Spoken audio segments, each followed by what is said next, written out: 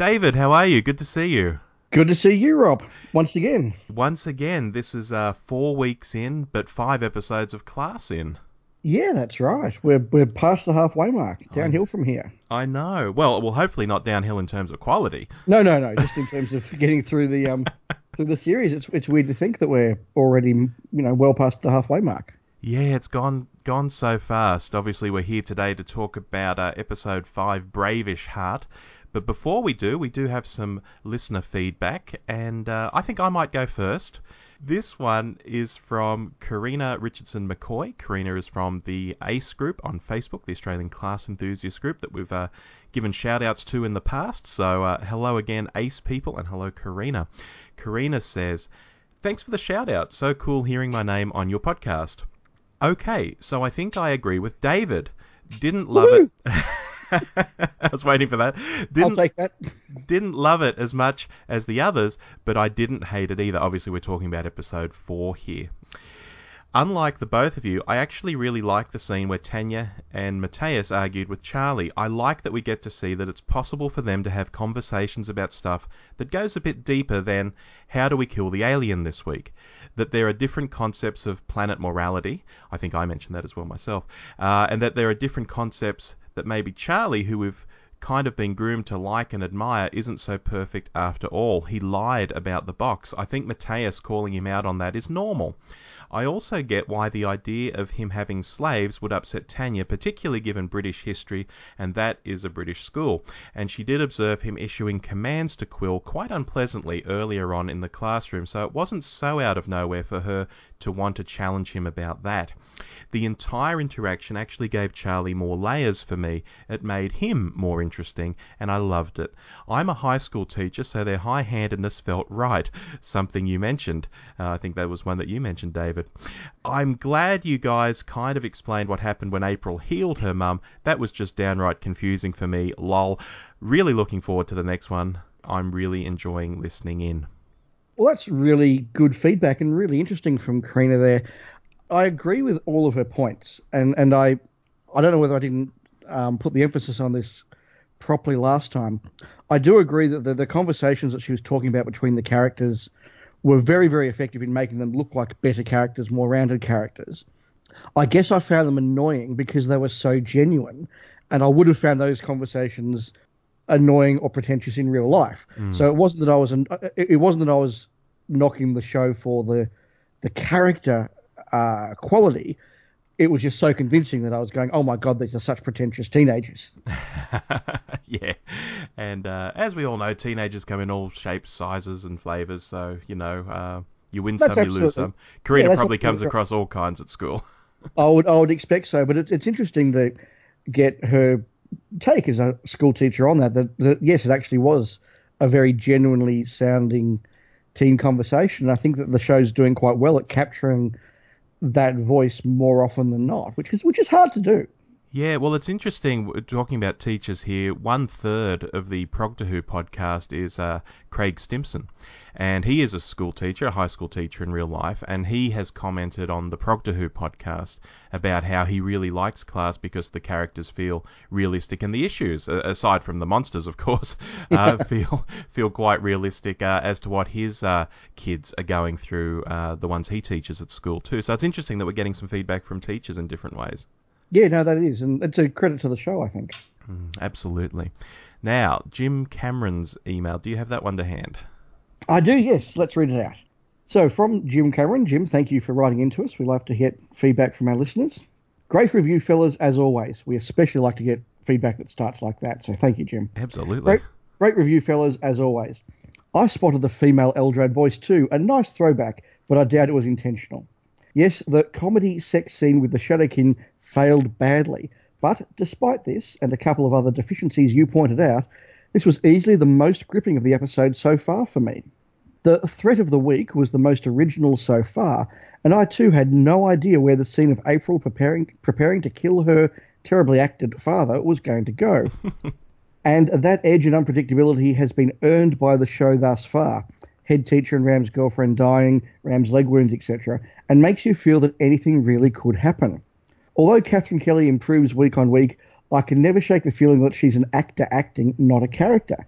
but Pookie Quesnel hit the ground running and looks like a very interesting addition to the show. Looking forward to seeing how they wrap this one up in Mordor and on Earth next week. Thanks, Jim Cameron. So again, thank you, Jim, for sending that in. Some really good points in there. Clearly he enjoyed the episode a bit more than I did, and that's fine. I think the critique of April's father not being the best acted character on the show is valid. Mm-hmm. Would you agree, Rob? I do, but when we get to talking about him in this episode, I think I'll have more to say. I think he was a bit better in this episode. Okay. Something, though, that I'll pick up on is Jim obviously liked the episode, and I thought it was quite good too. I didn't mark it higher than the previous episode to it, but I thought it was good. You thought it was the first sort of dip in the series. And during the week, I noticed you had read, I think, J.R. Southall's review in Starburst magazine, where he'd had some thoughts. And I don't know whether it was making you rethink, but it was certainly making you consider at least, some other views.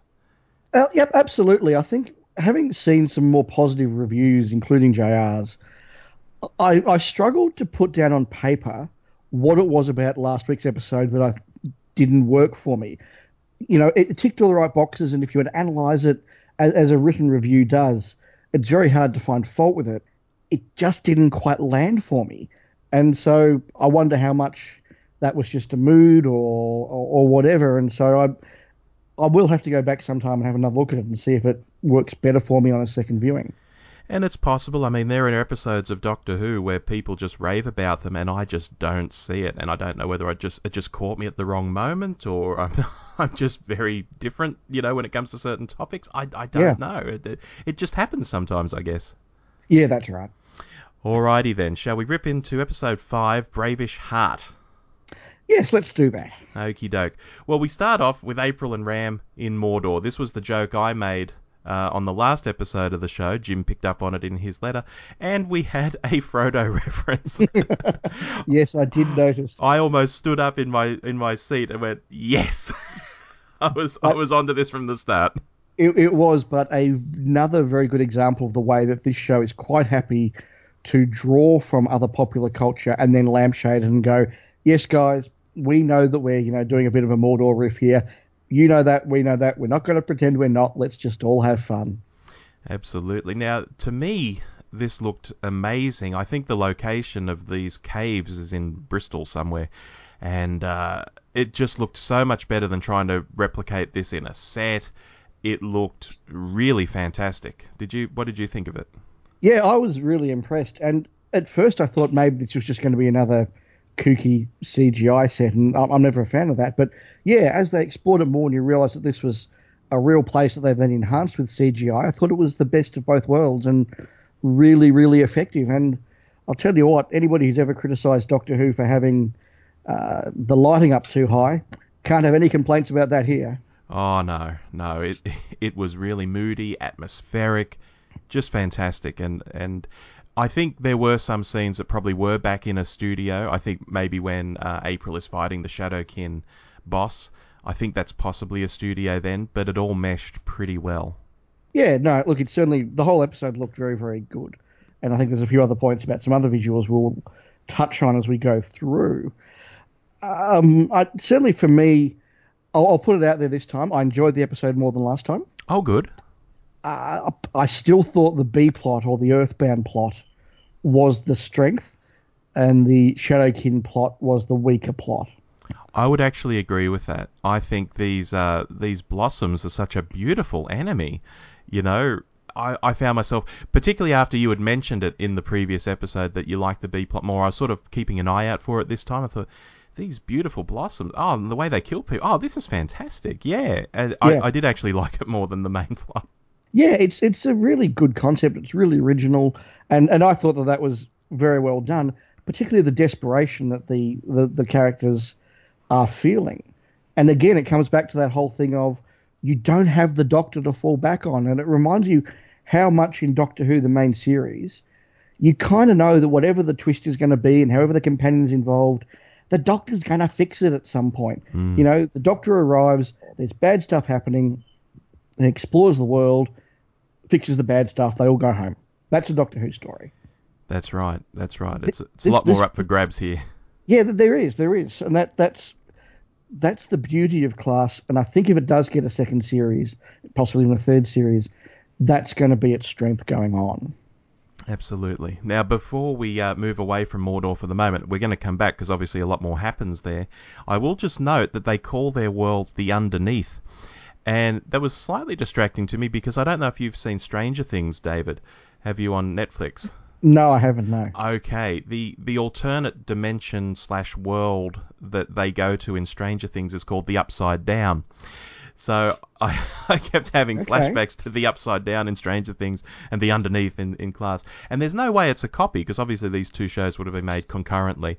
I Mm. just thought it was interesting that two new shows coming out this year used the Underneath and the Upside Down to describe their sort of parallel alternate worlds. Interesting. Well, let's keep going on the Mordor plot. We might as well explore that while we're visiting. What did you make of the whole confrontation with the Shadow King? I've made some notes on that, and in the notes here I've put April's fighting is like Luke Skywalker in Empire Strikes Back and Return of the Jedi, insofar as she's just swinging wildly, and I couldn't tell whether this is hard to describe. She's been taken over by the Shadowkin to some degree. She has this link to them, so she knows how to heal using their powers. She knows innately, I guess, at the end of the episode that they have tombs that they can entomb the leader in. She has all this knowledge in her head. She describes what the Underneath is to Ram, and so on and so forth. So she has this Shadowkin. She has these Shadowkin abilities, and so you think, well, she should be able to fight really well.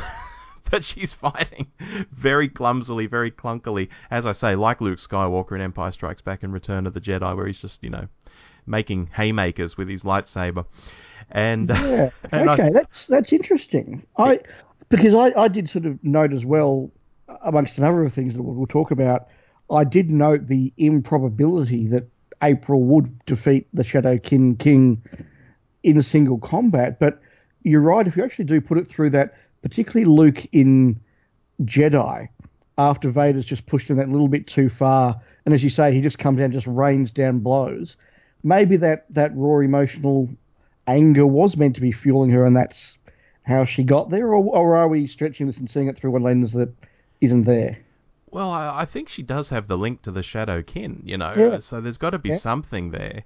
The fighting didn't look entirely convincing all the time close up. I think something like Buffy, when Sarah Michelle Gellar's fighting, you think, oh my god, she's really fighting, whether it's with a weapon or with her fists. Mm. April looked less convincing. When it sort of pulled back to sort of a medium sort of shot, it looked a little better, where you couldn't sort of tell all the details of the fight going on. But that's just a small thing. But you asked me what I thought of the fight. I just thought she was a little clunky, and I wondered how she beat such a warrior, the king of their people. Yeah, and that was interesting. So, being the sci-fi nerd I am, my mind went straight to the Blake Seven episode Power, where Avon and then later Dana have to fight the chief of the Homics to just get power over that tribe. And I thought this is just for a show that really tries to be original and demure from cliche, for them to go down the path of the if you fight the chief, you get to be the chief fight. I thought that's just too cliche for this show. Class is better than that. Mm. Yeah, no, I agree. And obviously the way she can control the army at the end of the episode as well. Very, very simple, very easy. Yeah, it all tied together nicely, and I did like it, and it did work. But I thought, you know what, class, this is the student who's just written their essay the night before. It's a good B plus, but you can do better. Yes. Now, April's dad, we mentioned him a moment ago, and I said I'd have things to say. So while we're still in Mordor, I thought his speech when he crosses through to Mordor was really good. The way he said to April when she's got the Shadowkin leader down on his knees, you've got all these superhero powers, and the first thing you did was heal your mum. That's who you are. You're not this Mm. killer. You're not going to do this. And I thought this was acted really, really well. I thought he was acting immeasurably better than in the previous episode. Yeah, absolutely. And the scene where he is going to jump through the rift, and Ram's dad goes through first, and you can see him portraying the feelings of the character in that I'm terrified. I don't want to do this. I'll probably end up dying, but I can't not go save my daughter. I want to save my daughter. Plus, the other dad's already done it, so I'm going to look really, really crap if I don't do it too. And he played all those mixed emotions and that sheer terror quite well, I thought. Yeah, and obviously the funny moment as Ram's dad had simply stepped through the rift, and Yeah, April's that's dad right. took a flying leap and just landed on his face, maybe 30 centimeters into the into the Yeah, Shadowkin world. yeah. No, I did quite like that, and you're right. I know. He did a better job. Yeah, yeah. I mean, he's still the cliched, dad who the mum and the daughter don't like, and all of that sort of stuff. But I thought it was just better acted this time around. Yeah, and I still think that he was playing a melodrama in a slightly more serious show. I don't think he ever quite felt like he was in the same show as the other characters. Oh, very interesting. Anything else while we're in Mordor? Look, it looked great. The concept was a bit cheesy, but it pulled off well. But I will just repeat my comment. The Shadowkin voices are annoying to follow. Yeah, yeah. And again, after you said it in the previous episode, this time around I was watching with my thoughts on that, and I thought, oh yeah, they're actually more annoying than I thought they were. So thank you for that, Yeah, David. just speak clearly, guys. Announce your words. All right. Back on Earth, I guess it starts off with an interesting conversation. Quill and Dorothea, and Quill even straight out says to her, "Are you this unit?" To which Dorothea says, "We're far more modest than that." Yeah, so this was a really good example of, well, let me say first, all of the various plot threads of the series were moved forward considerably in this episode, but not as far as I thought they were going to be at the halfway through point. And this was a really good example of that because we learned a lot of what the governors are not, Hmm. but we actually didn't learn anything more about what the governors are. Yes. Now this is quite interesting because it goes back to a promo shot that came out the week class launched, and it's one I actually highlighted on social media, either Facebook or Twitter or somewhere like that. It's a promo shot of Charlie, and he's standing next to the Coal Hill sign, and underneath the Coal Hill name it says sponsored by Ever Upward Reach. And I said at the time, what's this Ever Upward Reach? Is this going to be like the big bad behind things? Is this going to be part of the plot? And I remember you saying that, yeah. yeah, yeah, and obviously it is. And when Pookie Quesnel as Dorothea does the line, it comes across slightly garbled because she says, when Ever Upward Reach took over, it installed new governors. But because she says when ever as the first two words, it sounds like whenever Upward Reach took over, it installed new governors. Ah, yes. You don't quite hear that she's trying to say when ever Upward Reach took over. So it Mm. is this mysterious. I don't know what ever Upward Reach must be. It sounds like I don't know, kind of a cult or something. Yeah, it does a little. It's a little bit Jonestown, isn't it? Hmm. What is ever Upward Reach? Well, if you reaching up, what are you reaching up for? Is it for the betterment of the human race? Is it for the betterment of only certain kinds of people? What could that be? Is it all in the name? Well, the way she was describing it, my mind went to the movie Kingsman, which was out about a year ago, which had that secret organisation that went and dealt with British enemies that the government couldn't deal with. Did you see that one, Rob? I haven't. I really want to, and I know they're making a sequel to it as well because it They was are. quite popular. So I should catch up. Yeah, no, do. It was a very good movie, and I'm sure that this will be nothing like it, but that did sound very, very similar in terms of a concept. So we know that they're not unit, which is good, Hmm. but yeah, we still don't know who they are. Yeah, and I mean we've had Tanya trying to hack Unit in early episodes. Was that just to mislead us a bit? That the show acknowledges that Unit exists, but they're not actually Mm. going to show up in this show. The people behind it in this show are Ever Upward Reach. It would be interesting, and I don't think it would happen, but it would be interesting one day if there was an episode where Unit did actually turn up and we got to see Unit operating from the perspective of civilians.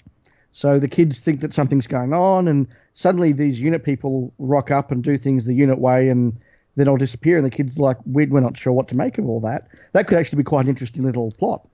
It would be. It would be. And, as you say, there are still questions about both Ever Upward Reach and also how do the governors from Ever Upward Reach know about the Cabinet of Souls at Mm, all? yes. Either they are Earth-based but incredibly well resourced, like incredibly well resourced, or they're not Earth-based. Yeah, well, I mean, they know about the thing in Quill's head. How do they know about that? Only Charlie would have known about that originally. There are no other survivors. Or is that the twist? There are other survivors. Oh, How about that for a thought? okay. I hadn't thought of that. I like that one. That could be a twist. Yeah, well, I mean, they have to know from somewhere or someone, surely. Mm. All right. Well, there's certainly some mystery there, but whatever you say about who they are, they were clearly very keen, obviously, to save the world. So that brings us to the petal threat. Yes, and again, such a beautiful enemy. All these, I like those kinds of blossoms. They're almost like cherry blossoms or something. Just the colour and such. And Mm. I think they're so pretty, and yet they're killing Mm. people. This is great. Yes. Yeah, it is. It's really inventive, and I'm very happy with that. My only slight criticism was that the threat only ever felt local. Yes, and didn't seem to kill that many people. Like we had the student run up and sort of smash against the. Well, I assume it was a student run up and smash against the glass at one point and was all bloodied and dying. Mm. But it wasn't like mass hysteria, people dying all over the street. Yeah, so had the blossoms spread beyond Shoreditch, or was it still contained to Shoreditch but was reaching a critical mass where they'd start to expand over the UK? I don't know. I'm still not quite sure about that. But look, that's only a minor criticism. It was so well executed, and let's have a chat about the graphic depiction of the bodies. Well, I mean, what can you say? It's the show doesn't back away. It's not your father's Doctor Who. It's not Doctor Who. Yeah. Oh no. I mean, they didn't show anything that we haven't seen in, say, Indiana Jones. But Indiana Jones was a movie, and it was the 80s. And I've noticed that whilst TV shows now are a lot happy to talk about sex than they were 30 years ago, they're a lot less comfortable talking about violence and horror than they were 30 years ago. So it really stuck out in this day and age, in 2016, that display, particularly the second body where the whole skin and hair and everything had clearly been eaten away, and you were down to the flesh on the skull. Mm. That was really well done, and I think quite unusual for mainstream TV these days.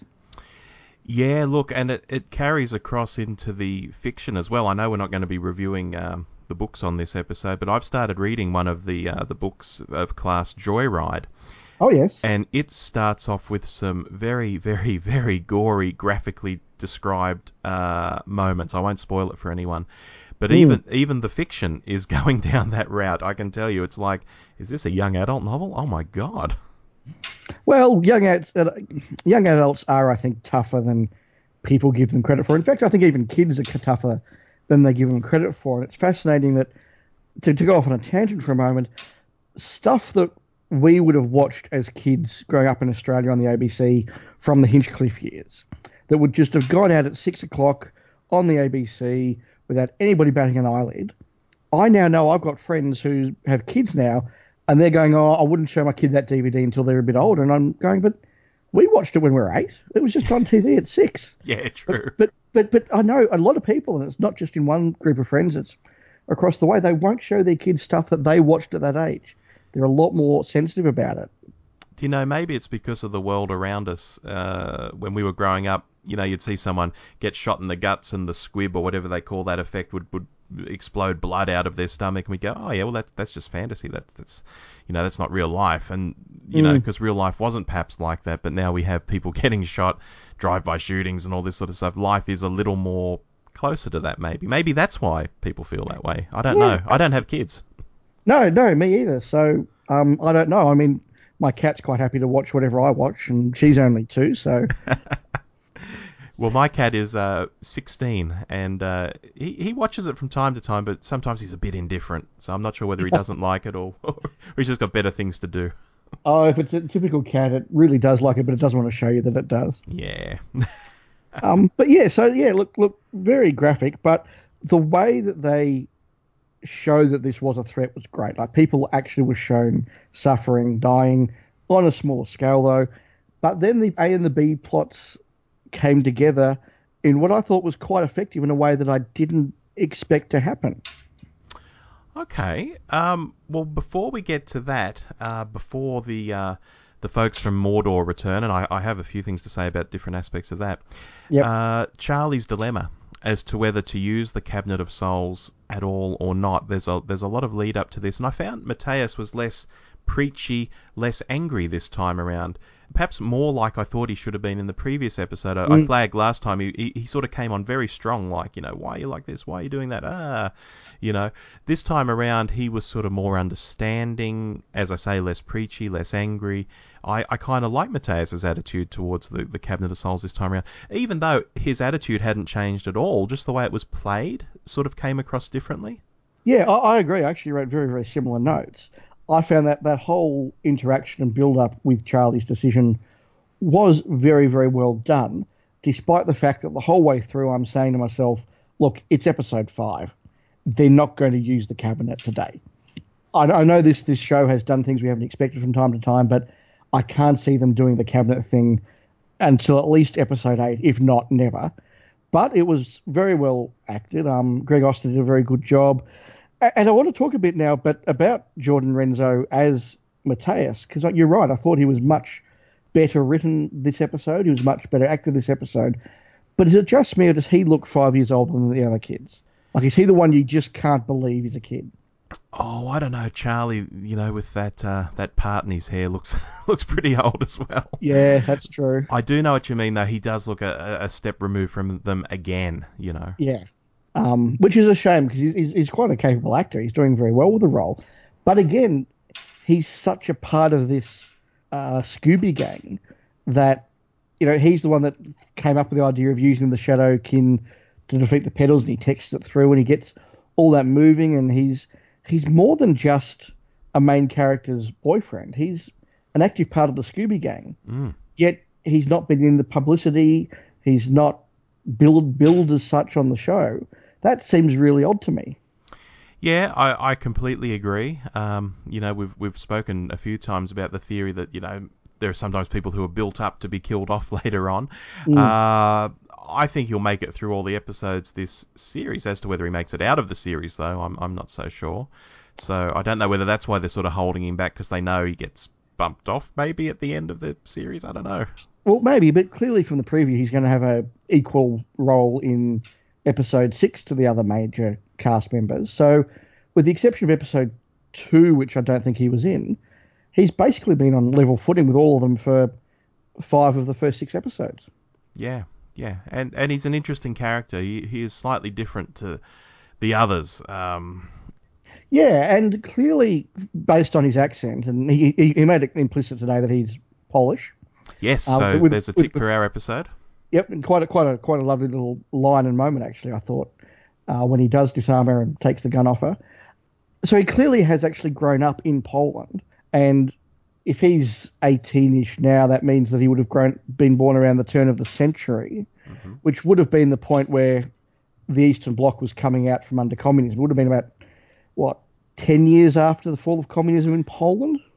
I would say, yeah, roughly, yeah. Roughly, when we're going ballpark figures here. So I guess that, living under communism would have been at the forefront of his childhood, and certainly his parents would have been very much a part of that world and talked to him about it, and they've clearly chosen to leave Poland for Britain and all that. So I get why the character maybe has seen the world differently to how a British kid would have.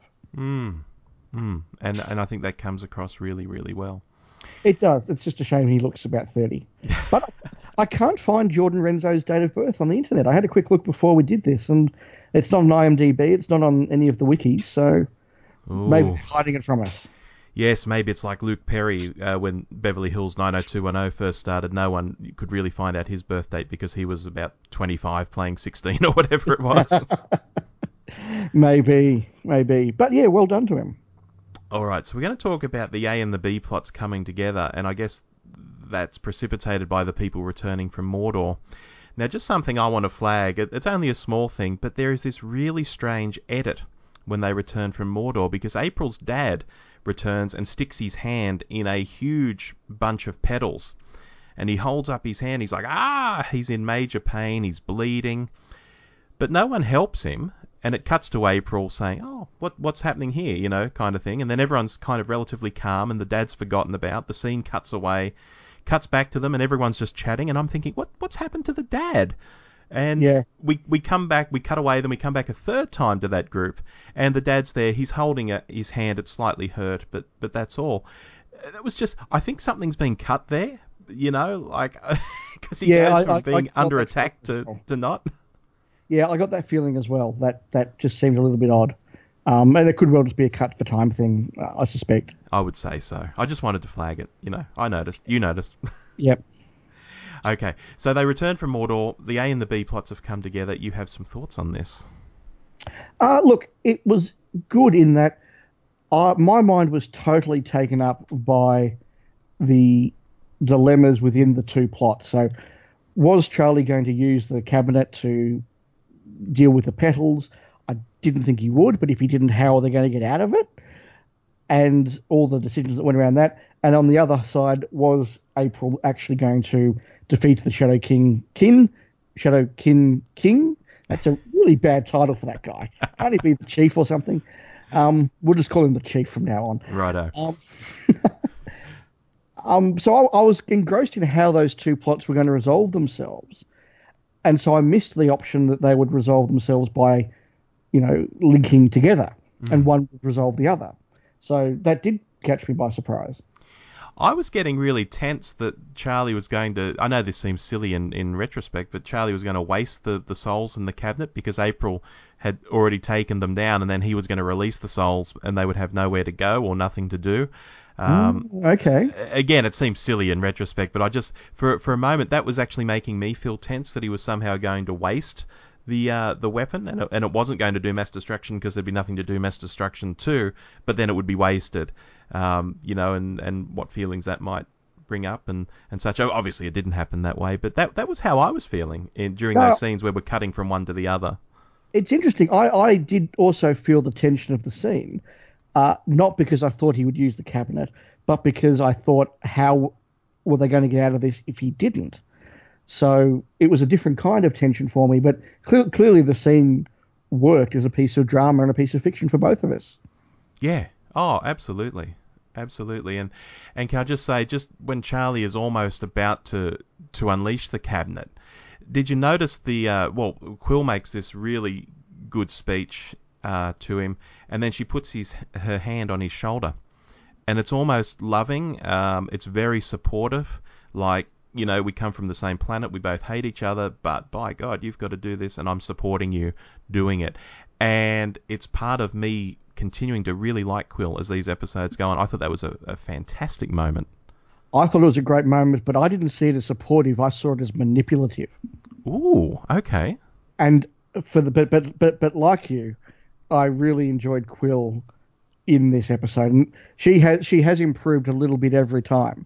And I'll be interested to see if our listeners think the same thing. But she was very, very believable in this one, from her actions, from her speeches, the way that she was betraying the governors, right through to her just absolute annoyance and fury at the end about what's gone down and how she herself was being manipulated. Very, very well done.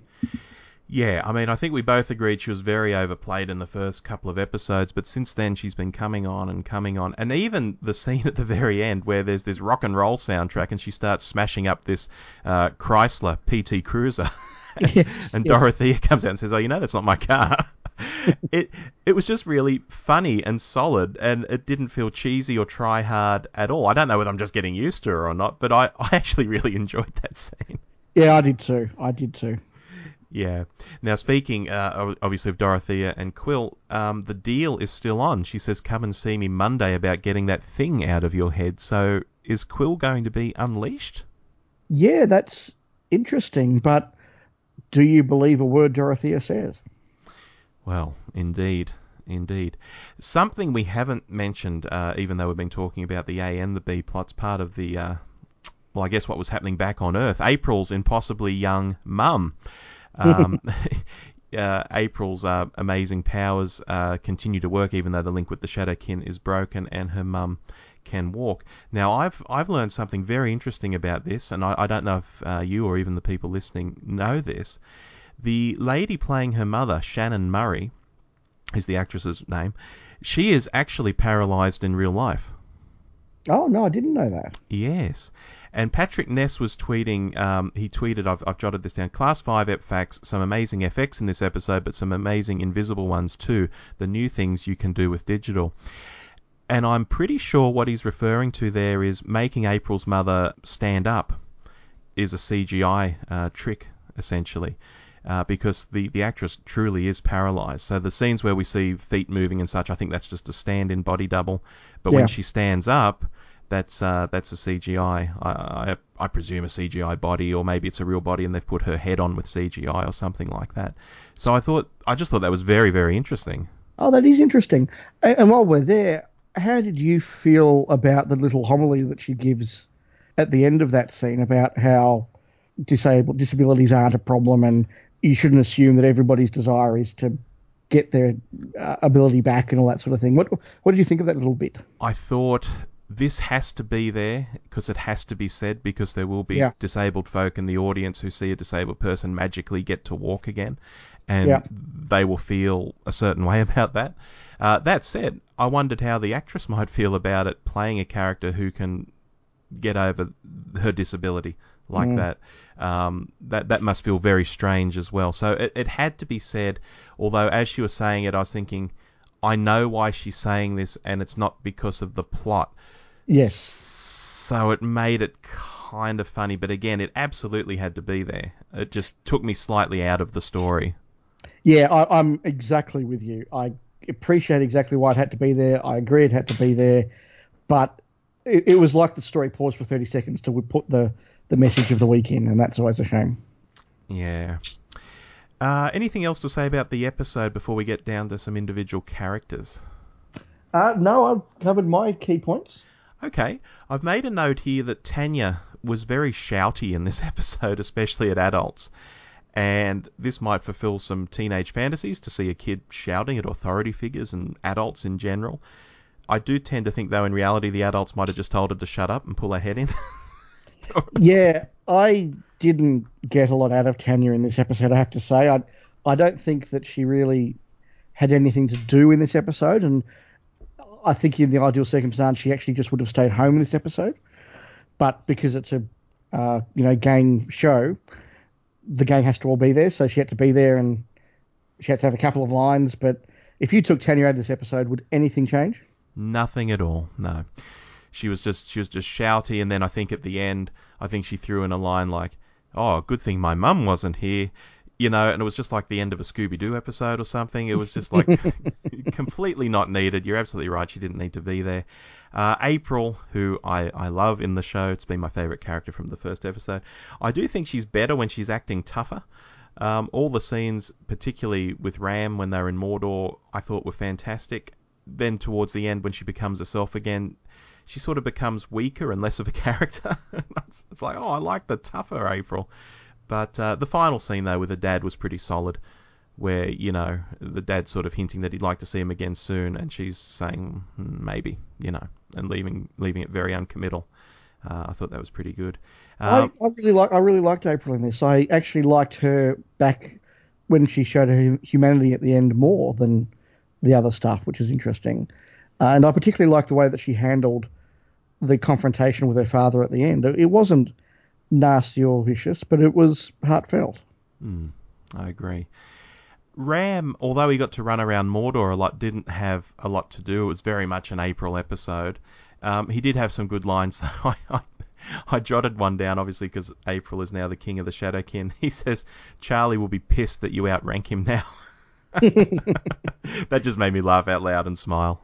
It did, but I have to say at this point, I was very glad that they did end that whole king of the Shadowkin thing quickly, because I thought, oh my goodness, if one of them's going to be a prince of an alien race and now the other's become a king of an alien race, this is just getting a little bit too far from a bunch of teenagers. So the fact that they ended it very quickly and said, nope, she's not the king anymore, it's all over. She's still linked, but she's back to where she was in episode 3. Yeah, and of course, I was glad about that. Before the shadows disappeared, it was like, oh, one more thing, destroy the link on the way through. So presumably they don't come back, or do they? I don't know. Well, they're back. I took it as they're back to where they were in episodes 2 and 3 after the opening. So I think they're basically back to where it had been left after the Doctor left. True, and they've left the king alive, albeit in the tomb. Yes. I was honestly wondering during the course of the episode, are they going to wrap up this series arc in episode 5 and then go on somewhere else? Which is perfectly valid to do. Babylon 5 would wrap up long-standing arcs mid-season all the time. Yeah. And then when they pulled back and the king was entombed rather than defeated or rather than killed, I thought, actually, nope, they're leaving it open to have this come back. So I still expect to see them in the big finale. Okay. Any other thoughts on characters in this episode before we wrap up? No, I think we've covered all of my points quite well, actually. Oh, good one. Well, next time, in the brief little next time we see the school getting smashed up. We see a strange rock. It looks like when you pick up the rock, you have to confess how you feel. It looks like some characters are telling each other what they think of each other. And that's about all, aside from Charlie looking quite angry. Is this maybe where he loses it, like I predicted way back in episode 1 of our show? Yeah, I saw the preview and I actually thought I've seen this episode of Dawson's Creek before. There's a quite well known, for those who watch Dawson's Creek, it's quite one of the sort of more memorable ones. There's an episode where they're all in a classroom and there's lots of confessing going on and lots of character things are moved forward in this big sort of classroom bound episode. So I thought, no, this is going to be Dawson's Creek. I look forward to finding out if I'm right or wrong. Are you looking forward to what they reveal to each other? Not desperately, no, I have to confess. As we've discussed before in this, I enjoy this show when it is being original, it's being sci-fi fantasy, and it's getting on with the plot. I enjoy this show less when it's teenagers being angsty to each other. Now, we've had before next time trailers be quite, not deceptive, but very cagey in what they show, and you don't always get what you expect. But if this trailer is true to what the next episode is going to be, it does look like 5 teenagers in a room being very angsty to each other for 40 minutes. Maybe. I hope it's not. And I doubt it would be, but it might be. Well, as I've said earlier, we've had now some April episodes. We've had a Tanya episode. We've had a Ram episode. Maybe this is just an episode where all of them get a bit of a chance to shine. That might be nice. Yeah, it could well be. It could well be. Or maybe it's a Mateus episode. Indeed. We'll have to wait and see. In terms of a score out of 10, I think I went first last time, so I might hand that over to you. Okay, so I've been playing around with my score all morning. I'm going to give the Mordor plot a 7, but I'll give the Petal plot a 9. Ooh. So that averages to an 8, but the resolution did work very well and the characters are all improving, so I'm going to give it a bonus 0.5 on top and give it an 8.5. Wow. That's really impressive after you gave the previous episode 6. Yeah, I thought that this was greater than the sum of its parts. Excellent. I am sticking with what I gave the previous episode, which is an 8. I give it for different reasons, because I think in some ways this was a better episode, but in other ways there wasn't quite some of the things I saw in the previous episode, so without going into a whole new discussion of that now that we're at the end of the episode, I'm just sticking with an 8. One thing we spoke about during the week on social media is we may actually reevaluate all our scores at the very end when we can see the full spectrum of class and say, well, if that was an 8, well, I couldn't have given that a 7, and so on. So we may come back to these scores in our last episode. Yeah, I think we should, and subject to my fairly busy schedule over the next 3 weeks, I may try and revisit a couple of them as well. Episode 2 and episode 4 are ones that I would like to perhaps see again in context and see if they work better. I may or may not have time to do it. All right. Well, what about you folks out there? If you have any thoughts, please drop us a line on social media, on Twitter at The DW Show, on Facebook.com/The DW Show, or write to us, that old school email thing at hello@thedwshow.net. All right, David, I shall see you next week for more class. Yes, let's go get on our teenage angst. Or not. Bye-bye. Bye.